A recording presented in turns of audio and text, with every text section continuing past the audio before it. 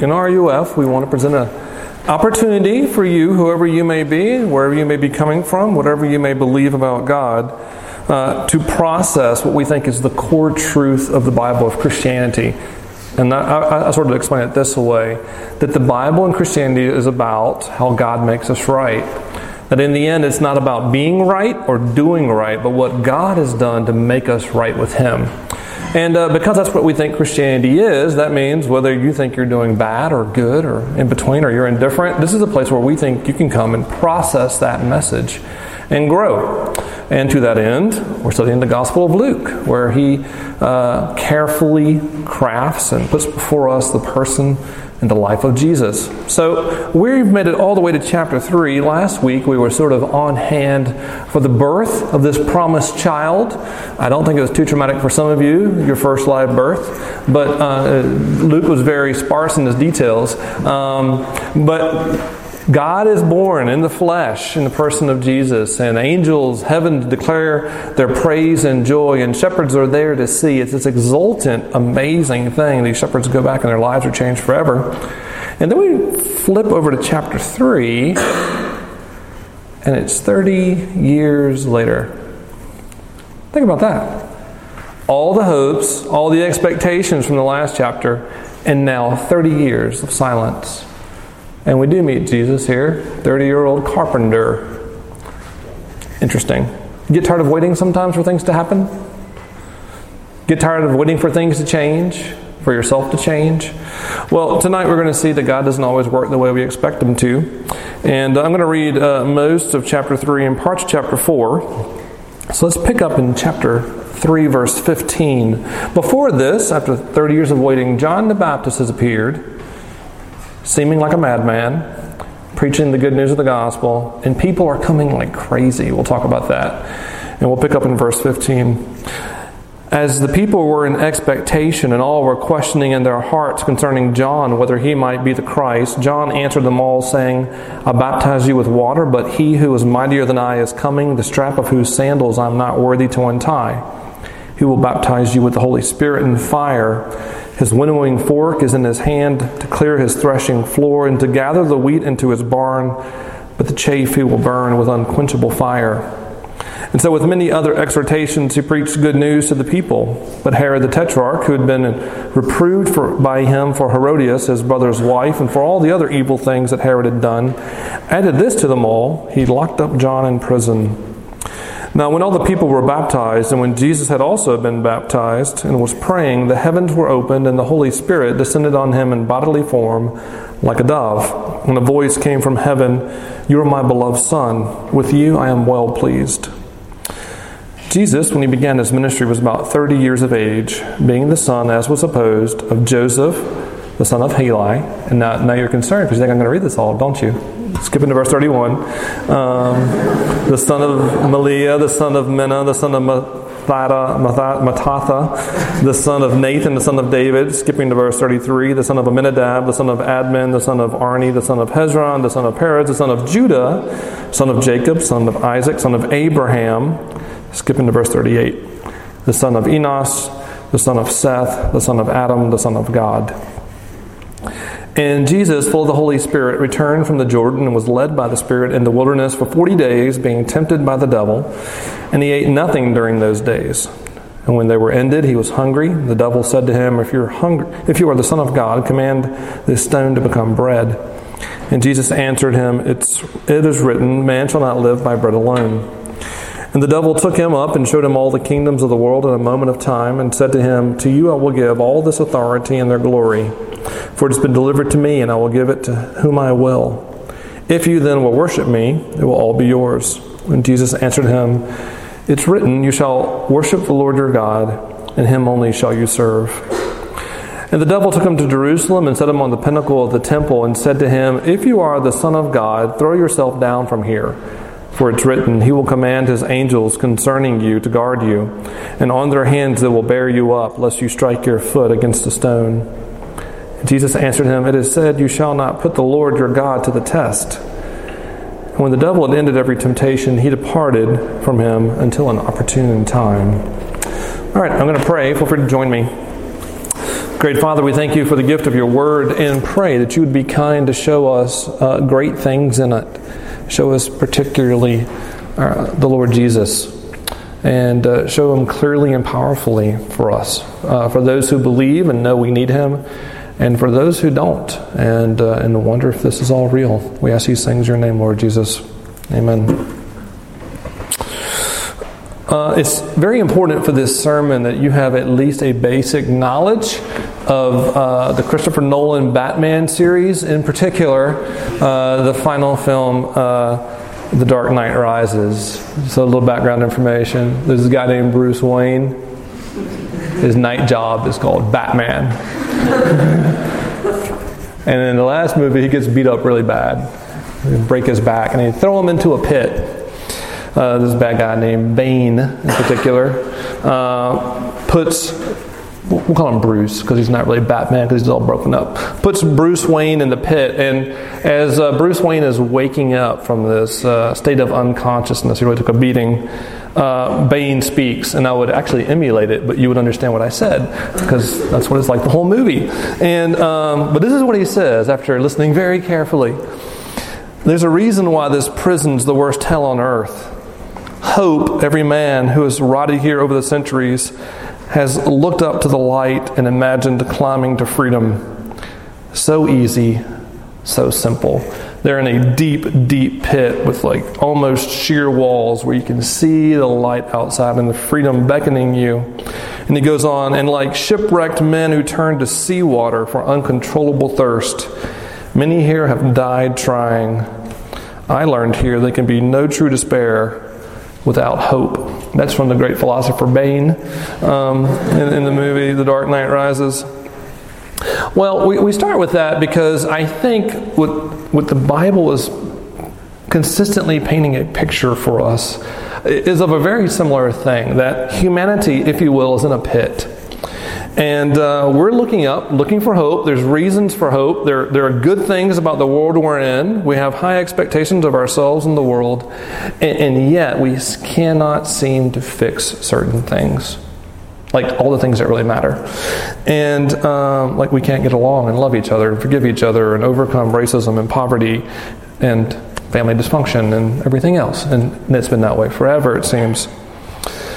And just like Bane says, we turn to all kinds of other things for hope and for comfort. We're really good at that in our culture. We've basically made an entire economy where we're really good at amusing ourselves and numbing ourselves to our despair. So if I said we're people in a pit and we're despairing, a lot of you might come and say, "What are you talking about?" and argue with me. And that's fine. I'd love to do that. That'd be great. I don't mind being argued with. I have children. So come on, and not that you're children, but it would be nice to have an adult argument. That'd be great. But really, the question here, two questions here is the world really like this? Is the world really, and humanity in particular, really like a pit where we're stuck? Is sin in particular so powerful that we really are this broken and this trapped? And then secondly, if we really are in a pit like this, is there any reason to hope? Is there a reason to believe that anyone can bring us out or raise us up? And this is where a movie like Batman Rises, or Dark Knight Rises, or any other superhero movie actually gives us something to think about. It'd be nice to think about just sort of philosophically, why in the world are we so fascinated with superheroes right now? Besides the fact that like big studios are making lots of money off of it, and we just eat what they give us. But really, as a culture, for like 100 years now, we've been fascinated with supermen and superheroes. Philosophically, from Nietzsche to governments like the Soviet Union to us, we are fascinated with supermen and superheroes. And I think part of the reason is we realize there are some problems that are just too big and too complex for us. And that we need someone, something like us, but not like us, to bring us out. Tonight we're going to see that we really are in a pit. And we'll actually even get some like extra bonus credit stuff from Luke, because he'll actually tell us how we got there. But the good news is this, that there's reason to hope because Jesus is like us and not like us. That's really the main point, the thing I want you to hear tonight. And it's very important that you sort of wrestle through and listen carefully. how Jesus is like us and how he's not like us. So Luke's little account here takes us to three different places. It's like three different scenes, if you will, in this movie. We start by a river, and then we move to a tree. It's a family tree, but I'll call it a tree anyway. And then into the wilderness, and all along the way, we'll see how Jesus is like us. He's baptized. He's a man. He's tempted, but he's not like us. He's the baptizer. He's a new man. And he's triumphant. So first, we'll start here by the river with everyone else, it seems. It seems like, if you read the earlier account, everyone has come to listen to John the Baptist preach what Luke calls a good news message of repentance. Now, I'm going to say that again, good news message of repentance. Because we have trouble putting all that together. Like for repentance, for some of us, is like a dirty word. But what John is saying is that there is a way back to God. Repentance means to turn back. There is a way back to God. You're not going to find this up there if you're looking for it, because it starts like in verses 1 through 13 or so. And what's going on here is really interesting because everyone's coming and doing it. It's this radical repentance, actually. What's happening is people that are Jews are coming and being baptized. Now listen, you may think you know what baptism's for, and you may not. But in the ancient world 2,000 years ago, baptism was the way that non-Jewish people, Gentiles, joined the Jewish people. If you wanted to be a Jew, someone that like ethnically and religiously trusted in the one true God, you were baptized. And what's happening here is Jewish people are getting baptized. It's like admitting that you've been so bad you no longer belong to the family and you've got to go around the long way and come in the back door. It's like this. It's like if you took a test and even without getting your score back, you failed so bad that you actually went home and reapplied to Pitt. I did so badly, I'm no longer worthy to be a student. I need to reapply all over and start all over. That's what they're doing. This is really radical, really shocking. And even more shocking than that is that Jesus comes and he does it. You see it here in verses 21, I believe. When all the people were baptized, Jesus also had been baptized. This is really surprising for lots of reasons, but one of them is because John has just finished talking about this one. Everyone's really amped up and excited because something amazing is happening. Everyone's coming, soldiers, politicians, and they're all being baptized. There's this thing in the air, and they're wondering, like, John, are you the one? Are you the promised one? Are you the king? And John's like, no, it's not me. This is verses 15 and 16. Someone mightier than me, who's more worthy than me, I'm not even worthy to tie his shoes, is coming. And when he baptizes, he won't just dunk you in the river like I do, or sprinkle, if he's a Presbyterian like me. He will baptize you with the Holy Spirit and fire. He will bring something from God that's so mighty it will change you from the inside out. That's what he's saying. And John is talking about Jesus. And a few verses later, there he is, a 30-year-old carpenter being baptized. Wait a minute. Wait. The promised King, Son of God, mightier, more worthy, who will be the great baptizer, is being baptized?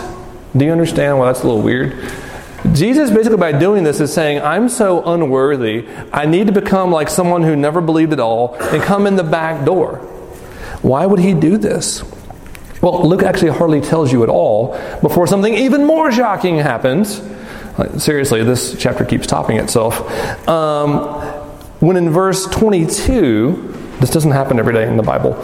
Actually, it never happens anywhere else, actually. As Jesus is praying, the Holy Spirit descends on him. This Holy Spirit person, figure, has been in the Bible but not very visible. He descends on Jesus, and a voice speaks from heaven, God the Father, saying, "This one is my beloved Son, in whom I'm well pleased." We call this the fatherly attestation, or something like that. It's clear to Jesus and to others that Jesus, who's just got baptized like everyone else, is not like everyone else. In fact, these words, my beloved Son, with whom I'm well pleased, makes it really clear that Jesus is the last person in the world that needs to be baptized. He already has a right relationship with God. God has been pleased with him. He doesn't need this. He's been righteous. So why does he do it? Well, it's really interesting. This is one of those areas where Jesus is not like us. Luke doesn't necessarily tell us, but Matthew does, that one of the reasons why Jesus is willing to be baptized is in order to identify with us in our weakness and need. In other words, if everyone in the world feels like they need to get in line to get back into the family of God, they need to be baptized, Jesus is willing to say, I'm with you guys. And what's shocking about that is none of us are like that. I mean, really, you think about it, by nature, most of us, we're willing to risk friendships before we actually apologize to someone. Right? We are really slow and averse to admit when we're wrong, when we've done something wrong. By nature, we tend to, when we know we've done something wrong, shift the blame. Well, I did that because you did this. Or to minimize our sin, it's not as bad as you think. Or to justify it, if you had a day like mine, you would understand. Or to think we're the exception. Like, we would never actually think this, but it's one of those deals where when someone else does it, it's terrible, but when I do it, it's not all that bad because I had a hard day. That's what we do with our sin all the time. We're really slow to own it and admit it because we don't want to think of ourselves as needy outsiders. We really don't. Think of the last time you had a fight with your roommate. Ever had a fight with your roommate or family where you knew you were wrong and you did everything in the world to avoid admitting it? The answer is probably yes. We don't want to do that because we don't want to be on the outside. We don't want to be needy. And Jesus, who's done no wrong, is willing to say, I'll get in line with you. He identifies with us in our need. He's not like us. But there's something... knowing you're a sinner in need of forgiveness is not the worst thing in the world. It's not. I have a friend who's a pastor. He shared this story with me. I'll share it with you.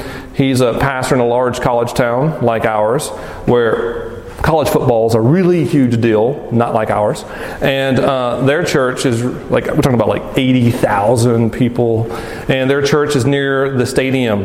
And so they let people use their parking lot on game day. And that means every Saturday night, during a home game, at 2 a.m, he has to come to the church and clean up the parking lot. Because at 8 a.m. everyone's going to come and there'll be beer bottles and stuff in the way. So at 2 a.m. every Saturday he goes, or every home game, he goes and cleans up the parking lot. And he said on one occasion as he was doing this, he told some people that were sort of tailgating way too late. It's like, hey, you need to go home. I need to clean up here.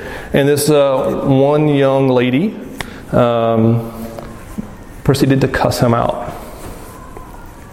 Well, he's used to that kind of treatment, actually. So he finished up his work and then went into church. And 5 minutes later, he had her knock on the window. It's 2 a.m, pulled the blind open, and it's this girl. She's sort of yelling, can I talk to you? So he lets her in, and she's drunk. She's actually really drunk. But she begins to apologize, I'm so sorry. I'm not the kind of person that would cuss out a pastor. And he said to her, hey, listen, lady, or dear. He's from the South. Listen, sweetheart. He probably said sweetheart, actually. Darling, or something like that. No one goes to hell for cussing out a pastor. You go to hell for thinking you're the kind of person who would never cuss out a pastor. And she broke down in tears. Started coming to their church every Sunday. See, that's what actually we're afraid of. To admit that we're the kind of people that do these things. But that's not the worst thing. The worst thing is to not know yourself and to not be able to admit it. To deceive yourself. And to be slow to come to a God that invites you to come in. So Jesus here is not like us. He doesn't sin. He doesn't need baptism. But he's willing to identify with us. And so he's baptized, but also the baptizer. The next point will be the shortest point in the history of RUF at Pitt. That Jesus is a man, but but he's a new man. You have this long genealogy, and you read through it, and you can't help but have the impression, okay, I got it. He's got a family. He's got a family history. He's got a home. He's one of hundreds of descendants of David, one of thousands of descendants of Abraham, the father of promise. And verse 38, he's a son of Adam. He's one of us. He's one of the family of humanity. He's a person. But there's more. He's a man like us. But verse 38 reads it's an interesting use of language, that Jesus is also a son of Adam, son of God. It's actually really interesting language that Luke is using. And I think what he's doing here is hinting that Jesus is like a new Adam, a new beginning, a new first one. Adam, as the new man, was the fountainhead of humanity. And Jesus in some ways is just like us, part of this crazy family tree. But in other ways, he's just like Adam, a son of God, at the fountainhead of something new. That's the end of the point if you're timing, jerks. So we see how Jesus, again, is like us and not like us. But you see it most clearly in the last scene. We go from the river to the family tree to the wilderness. And then in chapter 4, verses 1 and 2, we see the Spirit that Jesus has just received leading Jesus into the wilderness. In another gospel it says, compelling him to go. In other words, it's God's will that Jesus move into the wilderness and there be tested. This is really interesting what's happening here. That he's led into the wilderness for 40 days to be tempted by the devil. If you know the Bible and you're familiar with the story, you read these things and you're like, oh, I've seen this before. And it actually reminds, I was reading this today and actually had this theme. I was trying to remember, like, where did I get this from? It's this line, where have I seen this before? And I finally traced it down. It's from the movie The Lion King. So if you remember The Lion King, at the end of the movie, Simba's been accused of murder by his uncle Scar. And as Scar is pacing around him and Simba's retreating in fear, he slips and he's hanging onto a cliff. He's about to fall off with Scar menacingly accusing him overhead. And Scar for a moment stops and in delight says, where have I seen this before? Let me think. Ah, yes, this is just how your father looked before he died. Here's my little secret. I killed Mufasa. So, do you remember that scene? So, right now, as Jesus heads into the wilderness, you need to know, this is the cliff, okay? The wilderness that Jesus is heading into is the cliff where everyone has fallen and failed and died. That Adam, this fountainhead of humanity, living in a garden, which, is nice, but it was a wilderness, was tested, tried, and he failed. And the result for him and all of us was death. If you go and read through Genesis, you see this happen. They fall apart in chapter 2, and they fail, and in chapters 3 and 4, there's just lots of death. And pretty much what happens after that is all of us repeat the pattern. That God leads us by the Spirit out into the world, and when the devil tempts us, we last for about half a second before we give in, and we fail. In other words, Jesus is approaching a cliff where there's a family history of failure. He's entering the wilderness of temptation, knowing that every single son and daughter of Adam, for all of human history, has failed. Every single blasted one of us has failed. Not a single one of us has stood up in the face of temptation and trusted God with our whole heart like we're supposed to. And the result has been selfishness, pride, dysfunction, death. We can go on and on. And it's important that when you look through this account, you see what's really going on here. That Jesus is really being tempted. That the devil is really good at what he does. Doesn't pull any punches. In verse 3, we see him make this really brutal frontal assault. He's bringing his A game. If you are the Son of God. You see that, verse 3? If you are the Son of God, command this stone to become bread. 40 days, no food, all by yourself. 40 days ago with a crowd, God the Father in front of everyone said, you were the beloved Son, well pleased. Now, 40 days later, you are hungry and alone. And the devil comes and says, if you're really God's Son, just provide for yourself. The temptation to prove who you really are. The temptation to provide for what you desperately need. 40 days, you're starving to death. And then again, number 2, takes them up and shows them all the kingdoms and all the power and all the authority in a single glance. It says, all you have to do is worship me. Think of the temptation. Jesus is a king. And in order to rule his kingdom, he will have to suffer. He's already doing it. He's come low to be with his people. In the end, he'll have to go to the cross.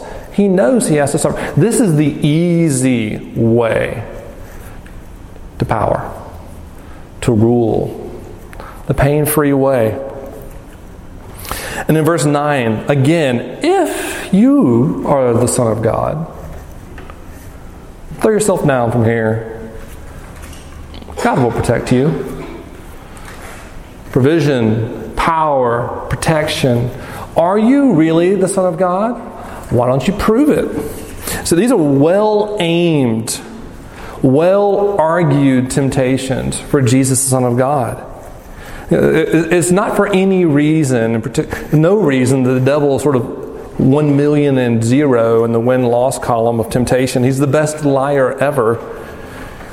There's a scene, I told you needed to know the movie The Dark Knight Rises. So there's a scene in the movie where Bruce Wayne, not yet Batman, who's still rehabilitating, knows that there's a way out. There's a way out of the pit. It involves this treacherous climb. And about 2/3 of the way up, there's this impossible leap from one broken ledge to another.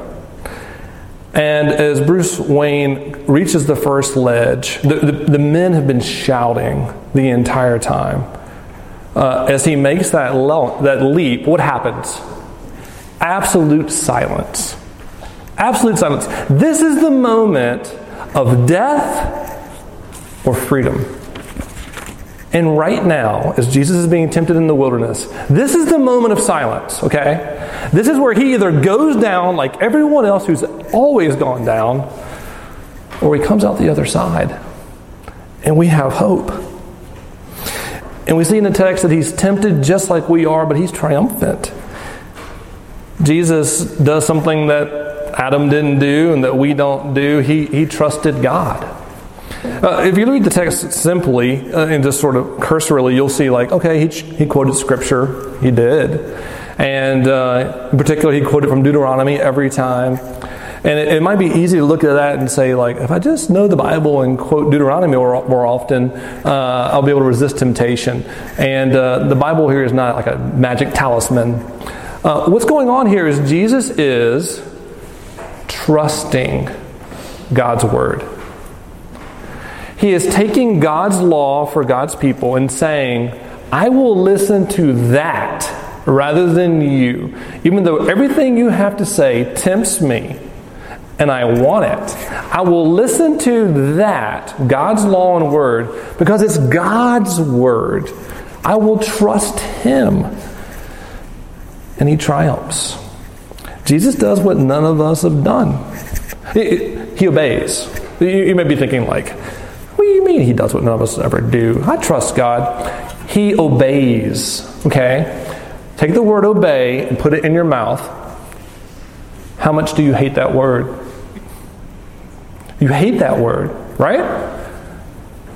Right? We don't like that word. Jesus wholeheartedly trusts the Father to such an extent that He obeys God's law in order to avoid temptation. And it's in this way, that He's triumphant. It's in this way that He's triumphant. The devil in verse 13 departs. He leaves until an opportune time. This right here, friends, is the first triumph in history. The first time. First time the devil's left a loser.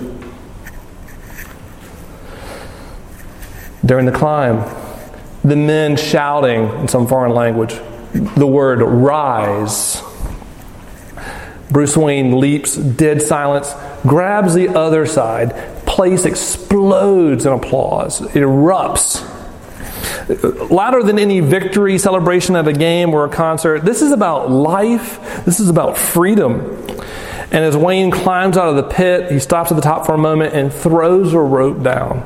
And then, with the crowd still cheering below, you begin to hear it. The music. It's a good score, by the way. Hans Zimmer doing his thing. You hear the trumpets. You hear the trumpets of victory. Yeah, I see you trumpeters. And the trumpet sounding the note of victory, really. And then you hear the drums come in. The drums of battle. I dare you to go back and listen to that and tell me I'm not interpreting this correctly. The trumpets of victory and the drums of battle that say, I've won round one, and now the battle is on. There's a war coming, and I'm going to bring it. And for the first time, there's hope. Real hope. He throws the rope down. There's freedom. Some of you are going to be tempted tonight to walk out of this lesson and time and say, like, okay, sin and repentance and law and Deuteronomy, got it. Got to do better. Well, listen, we all got to do better. But if that's all you've got, you missed it. This is not about Jesus being an example for you to do better. This is all about Jesus, who's like us and not like us, being not like us, the Son of God, coming down and becoming like us, so he could fully obey God's word, not like us, to make a way for us up out of this pit. This is all about what Jesus has done to triumph for you. It's not an example for you to follow. It's a person for you to embrace. He's done this for you. He's not like us. That's good news. Let's pray.